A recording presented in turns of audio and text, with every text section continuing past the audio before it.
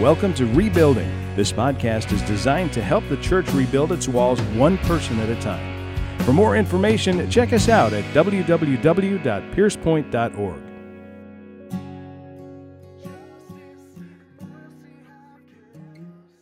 If you have your Bibles, go ahead and turn with me to Colossians chapter 1. Colossians chapter 1. We'll try to get through this message in a timely fashion, but it's fitting that we're actually going to be talking about worship this morning. We're going to be zeroing in on this idea of worship, but we're going to be looking at it from a very necessary biblical perspective. Today, my hope is to explore a biblical hymn with you. And if you didn't already know it, verses 15 through 20 in the book of Colossians chapter 1 are just that. These words constitute a hymn of praise that the Apostle Paul wrote for the edification of the church in Colossae. Scholars across the board all understand how ancient writing was produced and how it was laid out. And so there's a clear distinction in this block of verses inside of the scripture that identify this as a Greek psalm or a Greek hymn inside of Paul's day. So really powerful idea. After we go through this text, after we work through all the details, what we're going to do is we're going to examine why having good songs is actually so crucial to our identity as Christians, why having good songs is actually crucial to our practice, and then last but not least, listen to me clearly, church, why having good songs is actually crucial to the longevity of Christians. Having good songs matters for our continued holding fast and standing firm inside of the Lord. It did for the Colossians, and we're going to see how it does for us today. So without further ado, Colossians chapter 1, verses 15 through 23. These are the words of God. He, Jesus, is the image of the invisible God, the firstborn of all creation.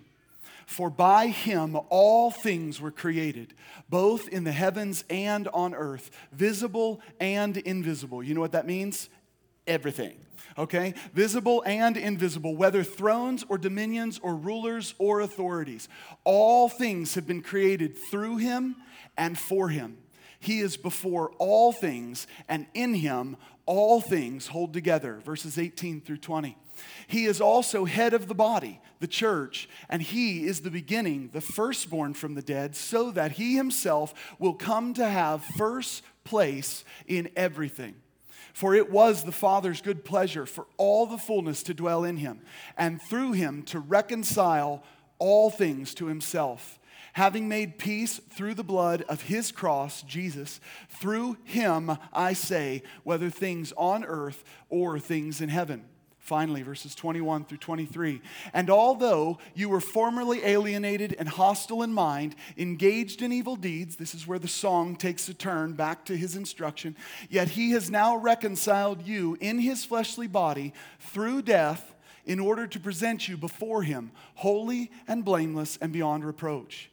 If indeed you continue in the faith, firmly established and steadfast, and not moved away from the hope of the gospel that you have heard, which was proclaimed in all creation under heaven, and of which I, Paul, was made a minister.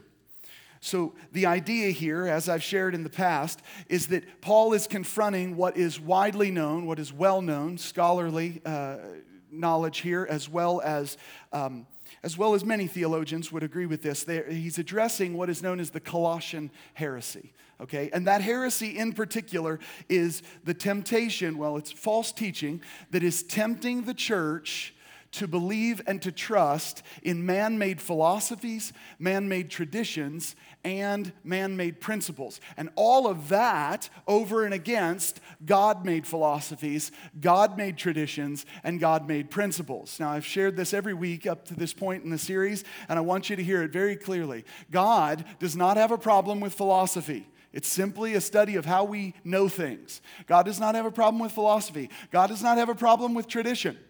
God does not have a problem with principles. He just has a problem with your philosophy, tradition, and principles. He just doesn't like your stuff. What he wants you to do is come on board through faith and trust him. But I think a natural question arises when we look at this idea of temptation or straying from the faith. And that is, why is temptation a thing for Christians? Why is it that we face this? Don't we instinctively, or more particularly, why is following after man's ways a temptation for Christians? Don't we instinctively know that God's ways are best? Don't we instinctively know that God's ways are best? Well, the answer actually is surprising to you. The answer is, as Christians, yes. We do instinctively know that God's ways are best. The Scripture tells us that we're a redeemed people. The Scripture says that we're saints in light. How many of you like that picture of us? The Scripture tells us that we are redeemed. It says that we are holy ones. That is keeping company with the great cloud of witnesses that we read about in Hebrews 11 and Hebrews 12. So in that sense, we definitely understand this. And as saints, the Scripture tells us that we have the mind of Christ. How many of you have read that in your Bibles? How many of you chose to forget that that's in the Bible? Right? You have the mind of Christ, 1 Corinthians 2:16. But this does not mean that we don't have a real enemy and that we don't face real temptation. We do. So why are these a temptation? Why are these an issue? Because we have a real enemy, church. We do have the mind of Christ, but the same Scripture that tells us we have the mind of Christ also tells us that we are not to be conformed to this world. Do you know what your proclivity is? You know what you're drawn towards? Being conformed to this world. And so the statement to you is, don't be conformed to the pattern of this world, but instead what? Be transformed by the renewing of what? Your mind. This thing needs changed, okay? We have the mind of Christ, but at the same time, we need it renewed. And it is being renewed if we will surrender to Jesus. It is being renewed day after day after day. That's found in Romans 12:2. One of the enemy's strategies is to set up lofty ideals, and his attempt is to get us to conform to the patterns of this world. What is that code word for? Man-made philosophies, man-made traditions, and man-made principles. It's the same message throughout the Bible, church. I've shared many times in the past that the devil will not fool us with a $3 bill, right? Why will the devil not fool us with a $3 bill? Because you all know $3 bills don't exist. The devil is going to fool you with something that he can counterfeit. And trust me when I say his ability to counterfeit is unrivaled. His ability to counterfeit is unbelievable. So my point here with these lofty ideas is that Paul tells the Colossians in chapter 2, verse 23, he says that these foolish ideas, these man-made philosophies, they have an appearance of wisdom. Church, please understand this. Just because you think it's wise doesn't mean it's God. Just because you think it's wise, just because your grandma told you it was wise, just because 1,000 people have told you it was wise, or it is wise, doesn't mean it is. What is our standard? What do we gauge wisdom by? The Word of God. The Word of God. And the reason why we would be willing to humble ourselves and go to the Word of God is because we actually fear God. Because the fear of the Lord is the beginning of understanding. It's the beginning of wisdom. This is how this works. We fear God, and so we don't trust ourselves on a daily basis. We actually surrender and begin to trust our Heavenly Father. The devil's strategy, do you remember it in the garden with Adam and Eve? His strategy was to ask Eve a really important question. He said, did God really say? Did God really say? What is this implying? He's trying to see if she will interpret it differently, or if Adam will interpret it differently. This is a great problem in the church today, okay? The great problem in the church today is everybody thinks themselves to be the Pope, okay? All of us Protestants rail against the Catholics and rail against the Pope, but in the Protestant circles, we go, I only need the Holy Spirit in my Bible. Thanks, Pope. Thanks, Pope. I'm glad you think that, but that's not true. We actually need the Word of God, and we need it rightly divided, and that comes through the very thing that the same Word of God told us we needed, which is pastors and teachers and people to help us understand these ideas. So please, church, we've got to understand it. But the devil loves to do this. Did God really say? And what follows is always subtle, covert deception and lies. And again, he's unrivaled at his ability to lie. He's the father of lies, according to the scripture. He's mastered this art of twisting God's word in such a way to make it sound convincing to all of us. We're like, oh, that seems pretty reasonable. And yet, we're believing a lie if we're not careful. His agenda, by the way, is clear according to the scripture also. Paul just told us in verse 23. His agenda is to get you to stop trusting God and start trusting man-made philosophies, man-made ideas, man-made principles and traditions. Do you know that the devil really doesn't care if you worship him? He just doesn't want you to worship Jesus? Do you know that? And he's real good at it. Here's why he doesn't care if you worship him. He's already lost. He already lost. What does he think? Does he think he's not going to escape burning fire? No. Sorry, bud. That's the way this works. But he doesn't want you to trust God. He doesn't want you to hold fast to the very gospel message that we have stated that we believe. But let's be clear as to how we respond. With the knowledge of God's word alone. Not our opinions, not our feelings, not any of those things. In order to do this, listen to me clearly, church. In order to respond with God's word, what do we have to do first? We have to know it. That comes through reading, but we have to know God's word. Second thing that I believe is vitally important is that we have to understand God's word. Okay? We have to understand God's word. And guess what is most important of all? You can know it, you can understand it, but you have to believe it at some point. You see, here's what we know about Adam and Eve. They knew God's command, didn't they? It's clear as day, God said it to them. God said, don't eat from the fruit of this tree. They knew the command. Whether or not they understood it is something that I really want to ask when I get to heaven. Were they stupid? I don't know what's happening. This is really hard, okay? But here's one thing we know beyond a shadow of a doubt. They didn't believe it. They knew God's word. They may or may not have understood it, but they sure didn't believe it. You know how I know? They trusted the devil. You know how I know whether or not you believe God's word? By the life you live. You know how you know whether or not I believe the word of God? By the life I live. By the person that I follow. By the one that I am keeping close step with all the days of my life. That's how you know. You will know them by their fruit. That's what the scripture says. Check out this quote by A.W. Tozer. Here's what he writes. He says, were we able to extract from any man a complete answer to the question, what comes into your mind when you think about God, we might predict with certainty the spiritual future of that man. Powerful words. Were we able to know exactly what our most influential religious leaders think of God today, we might be able with some precision to foretell where the church will stand tomorrow. I believe, and this is where we connect all of this with Colossians and this great hymn, I believe that we can know what men think. I believe that we can know what influential men think. I believe that we can get to what they know, what they understand, and what they believe according to the scripture. You know how I believe we can know that? Simply look at their songs. Look at their songs and you will find out what people believe. This goes for secular and sacred, by the way. This goes for secular and sacred. Listen to the songs on secular radio and you will know what the culture actually believes. You will know what the culture actually believes. It may be a muddled mess of nonsense, but they believe it, okay? And sadly, it might be a muddled mess of nonsense on Christian radio too, and that's the problem.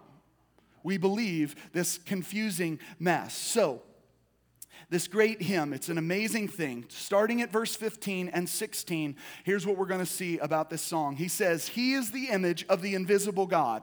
Who is he in this? Jesus. He's been talking about Jesus the whole time. Jesus is the image of the invisible God, the firstborn of all creation. For by him all things were created, both in the heavens and on earth, visible and invisible, whether thrones or dominions or rulers or authorities. All things have been created through him and for him. Now, if you were a songwriter and you were writing lyrics that had really good themes, this would be your go-to. This is what you go to, because here's the three themes we just saw. Number one, Jesus is the image of the invisible God. Try to capture that in song lyrics. Jesus is the image of the invisible God. Number two, he is the firstborn of all creation. Now, capturing that in lyrics is wonderful. Explaining it to a 21st century audience is necessary. We do not get what it is that he's saying there. Number three, all things exist by him and for him. By him and for him. So, Jesus is the image of the invisible God. Turn with me in your Bibles to John chapter 14.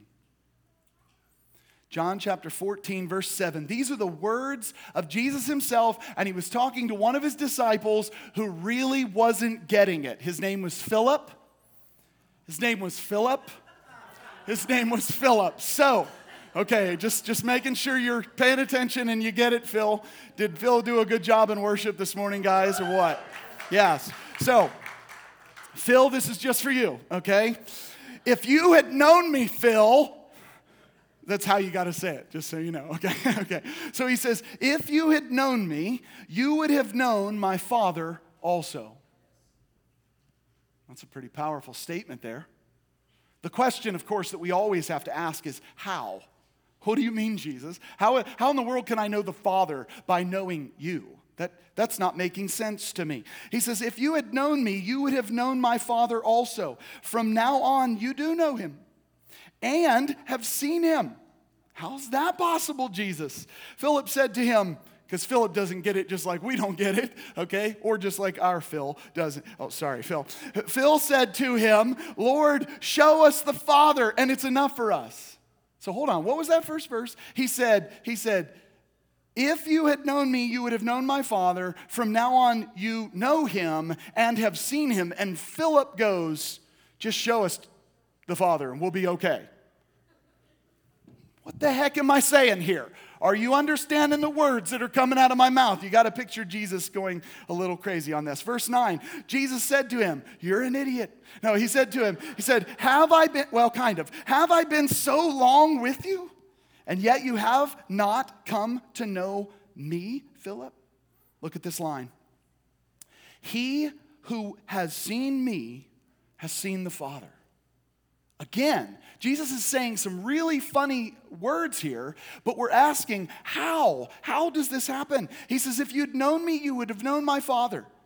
From now on, you do know him because you've seen me. Okay, how's that possible? He who has seen me has seen my Father. How is that?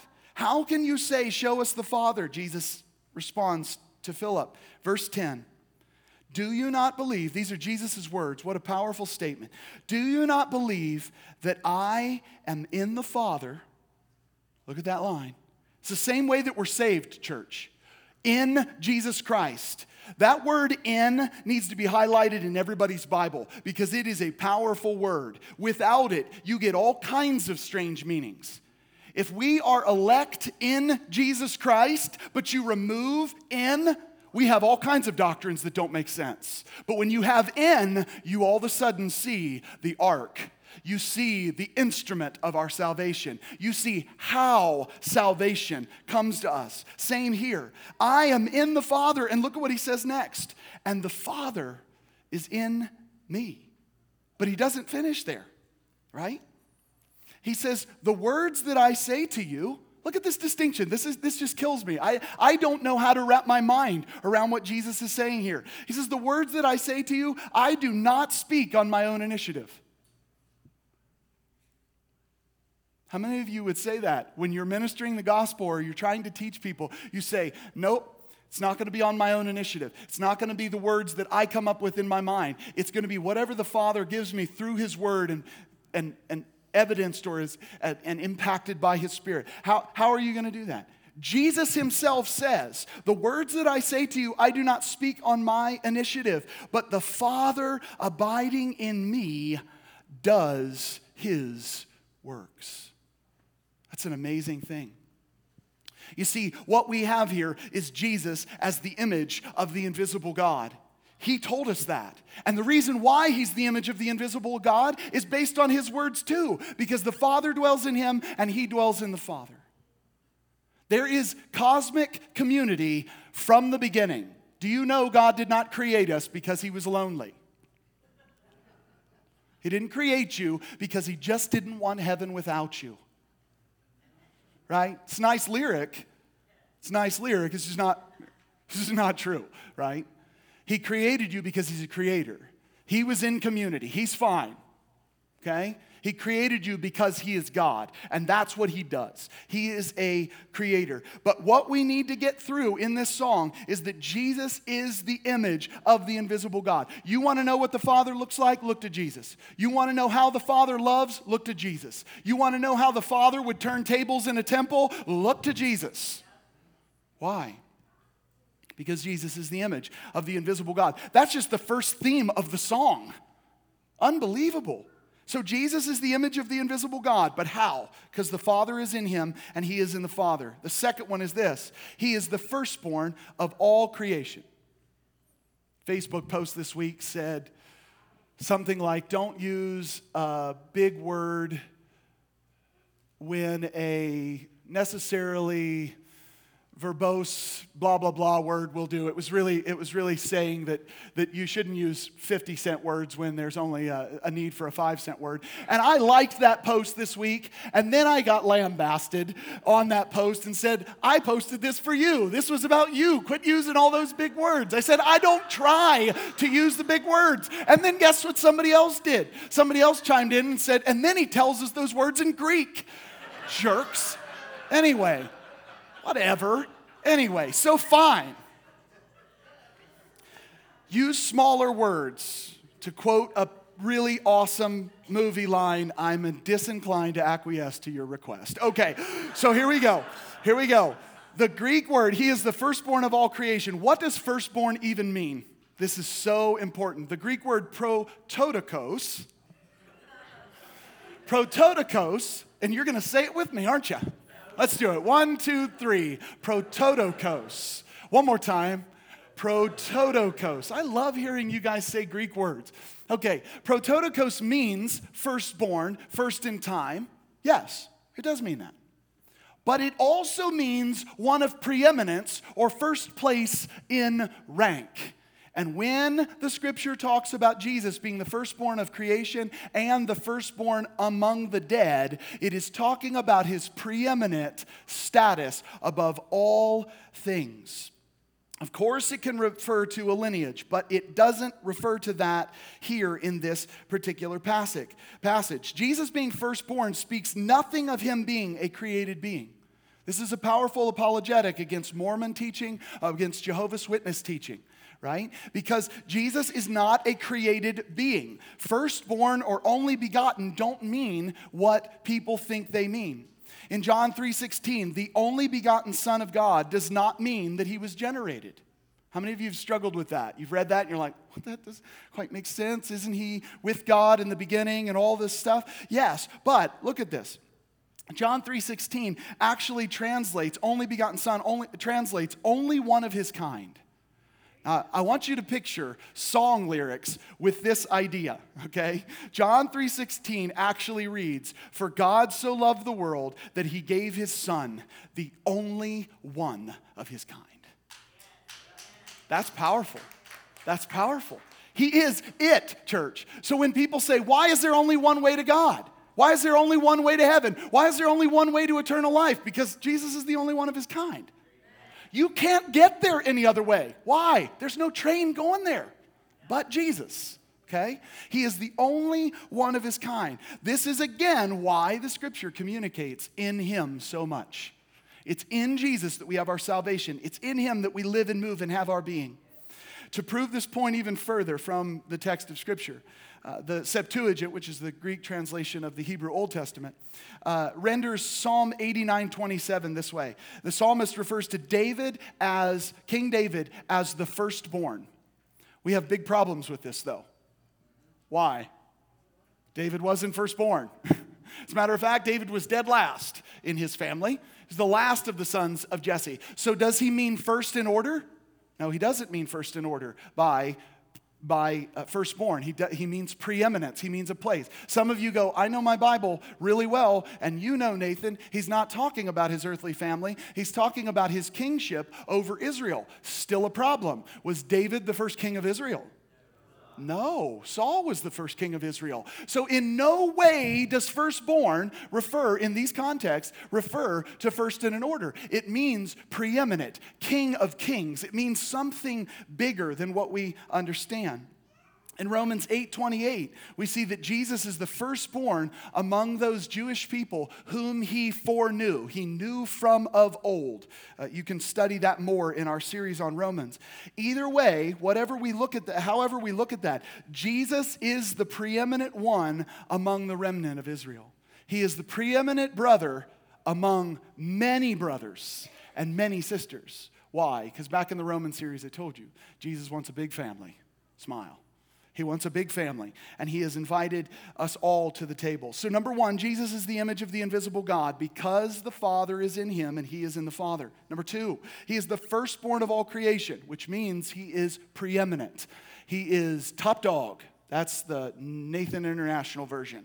Number three, all things exist by him and for him. Again, these are just the themes in this small 6 verses or so. This idea is establishing Christ yet again with the Father at creation, by him and for him. We see this in John 1, 1 John 1, Hebrews 1, and now in Colossians 1. So I think there's something about the writers wanting to put this up front and make sure that you know it. But John chapter 1, verses 1 through 3 says this: in the beginning was the Word. Who is John writing about in this context? He's talking about Jesus. In the beginning was the Word, and the Word was, look at the community, the Word was with God. Look at the next line though. It's really amazing. And the Word was God. That's pretty powerful. He was with God and he is God. Verse 2, he was in the beginning, look at the community again, with God. All things came into being through him. And I love this line. It makes me so happy. Apart from him, nothing came into being that has come into being. Jesus said it, it happened. If he didn't say it, it didn't happen. It's just the way it works, okay? That's how powerful the words of our God are. But here's something that I want you to see. We've seen these themes, right? Again, Jesus is the image of the invisible God. He's the firstborn of all creation. All things exist by him and for him. If I could write a song just with those principles being communicated, I'd be a happy, happy camper, okay? But something that I want you to see is that verses 15 through 17 and 18 through 20 actually serve as bookends to a very powerful truth that we're going to see snuggled right in the middle. And this is common for Greek literature. It's common for song lyrics inside of Paul's day. Colossians 1, 15 through 17a says this: he is the image of the invisible God, the firstborn of all creation, for by him all things were created, both in the heavens and on earth, visible and invisible, whether thrones or dominions or rulers or authorities. All things have been created through him and for him. He is before all things. So the first piece that we saw was what's highlighted in yellow, right? He is the image of the invisible God, and he is, look at that next line, before all things. There's only one that pre-exists, right? There's only one. Okay, so this is really important. He's the image of the invisible God, and he is before all things. Now let's skip to the next verse and look at the yellow here. In this bookend, he communicates the same thing. For it was the Father's good pleasure for all the fullness to dwell in him. He is the image of the invisible God. And why? Because the Father is in him, and he is in the Father. So go back to the previous verse. Now let's go with the green letters. Firstborn of all creation. That's the bookend here. Look at what happens at the end of this. Firstborn from the dead. So Paul is smashing all of this stuff together, and we're going to look at that central theme inside of this song in just a second. So back to the previous verse again. Pro presenters loving me today. This in the light green. All things have been created through him and for him. But look at the bookend. Look at what it says in the other half of it. Through him to reconcile all things, to him, over and over, this theme is present, having made peace through the blood of his cross, through him, Jesus, I say, whether things on earth or things in heaven. So these bookends are really powerful, and they're the same themes that I just shared with you. That Jesus is the image of the invisible God, that he is preeminent both over creation and recreation, and all things exist by him and for him. So what about that verse that's sandwiched right in the center? 17b through 18. Read it with me, church. You can read it out loud with me. He is before all things, and in him all things hold together. He is also head of the body, the church. Notice these things that we're seeing here. In him, right? And he is the head of the body. In him, it's always in Jesus. It's always in Jesus that we find anything of our life. And then verse 18, he is the head of the body, the church. You see, what verses 15 and 16 communicate is that Jesus is... They communicate that Jesus is present, he is preeminent in the beginning of God's great story. Okay? In creation, Jesus is present, the preeminent one over all things. Verses 18b through 20 describe that he is preeminent at the end of all things, at the restoration of all things. Who's king, church? Who's king? Jesus. Who's in control right now, church?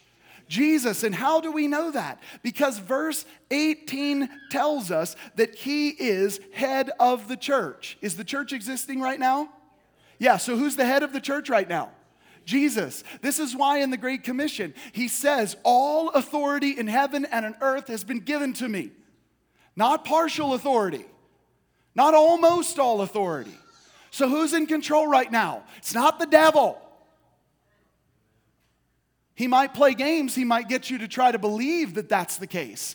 But Jesus said, all authority in where? Heaven and earth has been given to me. He's not lacking power. And just so you know, heaven and earth is an idiom that means everywhere all the time. So Mars, Jesus is still king on Mars when Tesla gets there or something like this, right? It doesn't matter. His name's Elon Musk. I don't know why he just became Tesla to me. But anyway, so the point is that Jesus is king over all things. So it's the here and the now that Jesus is leading over. He's the head of the church. He is God. He is first. He is the sustainer of all things. Here's a fun way to look at it. If you like to write down notes, if you like these kind of pithy statements or something like this will be important for you. Everything in the prologue of the Bible that was lost, Genesis 1 through 3, is restored in the epilogue of the Bible, Revelation 21 and 22. Okay? Everything that was lost is restored in the end. And just so you know, he didn't leave the gap ungoverned. He's king now. Isn't that amazing? Isn't that amazing? Now, I don't know about you, but that is good theology right there. That's good theology. That's the way we should see things. Who's in control, Nathan? Jesus is. Who's in control, Jacob? Who's in control, Mark? Yeah, I'll call on all of you if you don't start listening. No, I'm messing with you. But who's in control? Jesus is in control. It's good theology, and guess what good theology produces? Really good songs. Produces really good songs. It's no wonder why the Apostle Paul then continues in verses 21 through 23 to say this. And although you were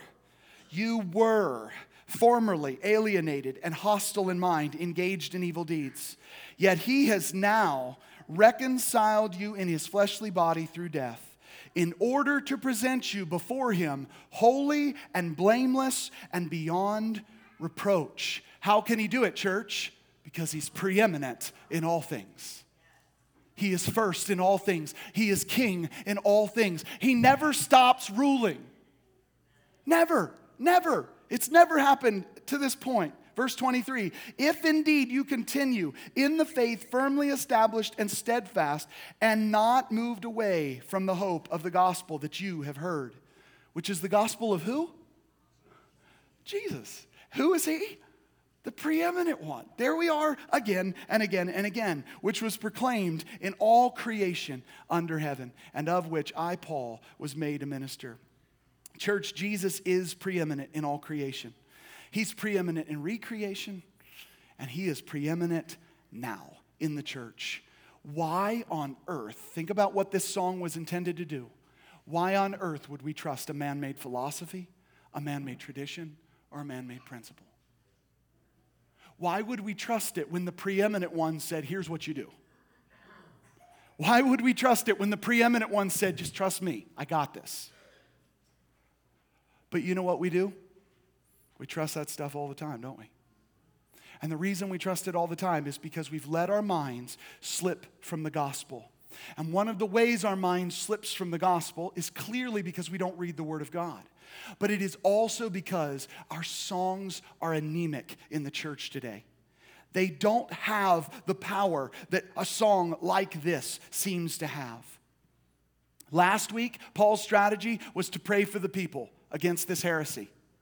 He didn't leave them at just praying, he also did. So he prayed for wisdom and knowledge, and then he taught them wisdom and knowledge. This week, if you will, in a manner of speaking, Paul sings a song to them. He's combating the Colossian heresy by singing to the church. Well, that shouldn't actually surprise us when the same Apostle Paul said in Ephesians 5 that we're to speak to one another in psalms and hymns and spiritual songs, making melody with our hearts to the Lord. This is a part of our method. It's a part of our system. This is how we begin to change our hearts, or our hearts become renewed more and more every day. We combat it through good theology, and that good theology should be wrapped up in really good songs. So here's the conclusion of all of this.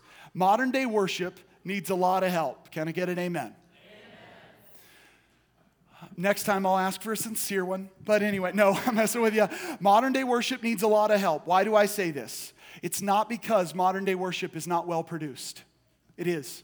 It's probably better produced than any other time in Christian history. It is also not because the melodies aren't singable. We got some really good melodies in the church today, don't we? Really good melodies, sing-along songs. They're singable. It's also not because people don't want to play skillfully to the Lord. We have some of the most talented musicians in the world in the church today. We do. It's an absolute fact. And the musicians around here are extremely talented. Like, I really don't like the fact that I have to lose Adam or Brittany. Okay? But I don't like the fact that I have to lose them. But what I know is that God has always taken care of this church. And we saw today and will continue to see throughout the years, God is going to be faithful to us. So I say all that to say, Phil, I love you. Okay, I wanted to let you know that. I picked on you before, wanted to bring it full circle there, okay? Modern worship needs help because we don't speak enough of the one who is preeminent. Hear me, church. Listen. Edge of the seat, please hear me. It is because we don't speak enough of the one who is preeminent. The criticisms that I hear concerning worship are mostly petty and superficial. It's a complaint about style. It's too many or it's too few lyrics. It's too repetitive. It's not repetitive enough. Somehow, we have made worship, we've turned the whole thing around and made worship all about us and our preferences. What in the world? What in the world is wrong with us? Guys, we need to get back to making Jesus the center of everything we sing and everything that we do. The questions that we should be concerned with, the questions that matter, are whether or not our songs magnify the preeminent Christ. Okay? What our songs should be concerned with are, do they exalt His character? And listen, you can't exhaust His character. You can't. There's been book after book after book after book after book written about the character of God, and you can't get to the end of it. I highly encourage you, check out Tozer's book, The Knowledge of the Holy, but you will not exhaust your understanding of His character. But this is what our songs need. Do they show us that He is preeminent? I think they don't, and I think we need those songs. Do they speak in detail of what God alone has done? And listen, Before I hurt somebody's feelings, I just want you to listen to me. Do they speak in detail of what God alone has done, aside from the idea that He loves us, oh, He loves us, oh, He loves us, oh, He loves us, oh, He loves us? You know why I call that out? Because we don't know what that word means anyway. We don't know what the word means. And so when we sing it and the church is supposed to see who Jesus is in the songs that we sing, they go, oh, He loves us. But the people who love me bite the big one, so I guess that's where God is too. No. He loves us is not enough in a skeptical, confused culture. What is enough is He is before all things. He is the head of all things. He is King. He is Jesus. He is the Savior, and He's the only one you got coming. Trust Him. That's what our songs need to say. If we don't address these issues, these problems, it's going to result in far worse than a generation with really junky songs. Right? It's going to end with a worse problem than you throwing out all your CDs from the 1990s. Okay? It's actually going to... all the way up to 2018. Okay, so anyway, right, it's more than just those terrible songs. The problem is that we have trivialized a tool that was designed to stave off apostasy. Worship. It was designed. The Apostle Paul employs it for this purpose. To stave off what? Losing their faith. Losing trust in Jesus. So he paints this picture of Jesus that's bigger than any one of us can imagine. Again, what did Tozer say? What comes into your mind when you think about God might predict with certainty the spiritual future of a man. And guess what? All we have to do is rewind 20 years ago and we'll see where this chaos began. Because the songs became stupid. Not suggesting all of them. I'm simply telling you, the anthems we began to repeat on Christian radio non-stop, ad nauseum. The ones that we did, they didn't teach us anything. So we have a skeptical culture, continuing to be a skeptical culture, Tozer also said what comes into our mind when we think about God can foretell where the church will stand tomorrow. I don't want to get 20 years from now and find a more skeptical American church. I want to see revival. I want to see a turn. I want to see the fathers turning back to the Father, back to their children, and the children to their Father, which all comes because we trust in Jesus, the preeminent one. Church, we have a responsibility, and we have to take this idea seriously. We can see where we're headed by the songs that we sing, and we need to use the tool that God intended. Here's how I wrap this whole thing up. This week in Father's Group, we're spending our time in Jeremiah chapter 31. And God tells Jeremiah to say this to captive Israel, and specifically Israel against Judah, over and against Judah. And here's what he says to Israel. Jeremiah chapter 31. You got that up there, guys? I'll just read it off my stuff if not. Okay, Jeremiah chapter 31, listen to what he says. He says, "Is Ephraim my dear son?" If you know the story, you know the answer. Yes, sure, he is my dear son. Number 2, is he a delightful child? If you know the story, you'd say, not so much. Not so much. He's not a delightful child. But look at what God says about Ephraim next. Is he a delightful child? Not so much. Indeed, as often as I have spoken against him, I certainly still remember him. Therefore, my heart yearns for him. I will surely have mercy on him, declares the Lord. And this is the instruction of the Lord. Set up for yourself road marks. Place for yourself guideposts. Direct your mind to the highway. In ancient Israel, it was piles of stone. They would always remember God had brought them through the Red Sea. God had brought them through the Jordan. God had brought them through all of these things inside of their life. And these served as markers. But what are our markers today? I would suggest not putting piles of stones in your yard. It's not going to make sense to anybody else. But I would suggest that you spend time looking for really good songs with really sound theology, because those become the mile markers that point us back to the highway. Amen? This is what we need. God used this in the Old Testament. He uses this in the New Testament. We have mile markers. We have things that point us back to Jesus. And the promise comes right after that says, the way by which you went, return, O Virgin Israel, return to these your cities. The promise is that God welcomes you back. God has called you back to this. Paul told the Ephesians this tool was what they needed to use, and we read that earlier. Paul presents to the Colossian church the same tool and sings that hymn to them with sound theology. The challenge for us today in the church, is to gain songs with sound theology. We have to get back to this idea, because if we do, we hold the church right where she needs to be, looking only at the preeminent one.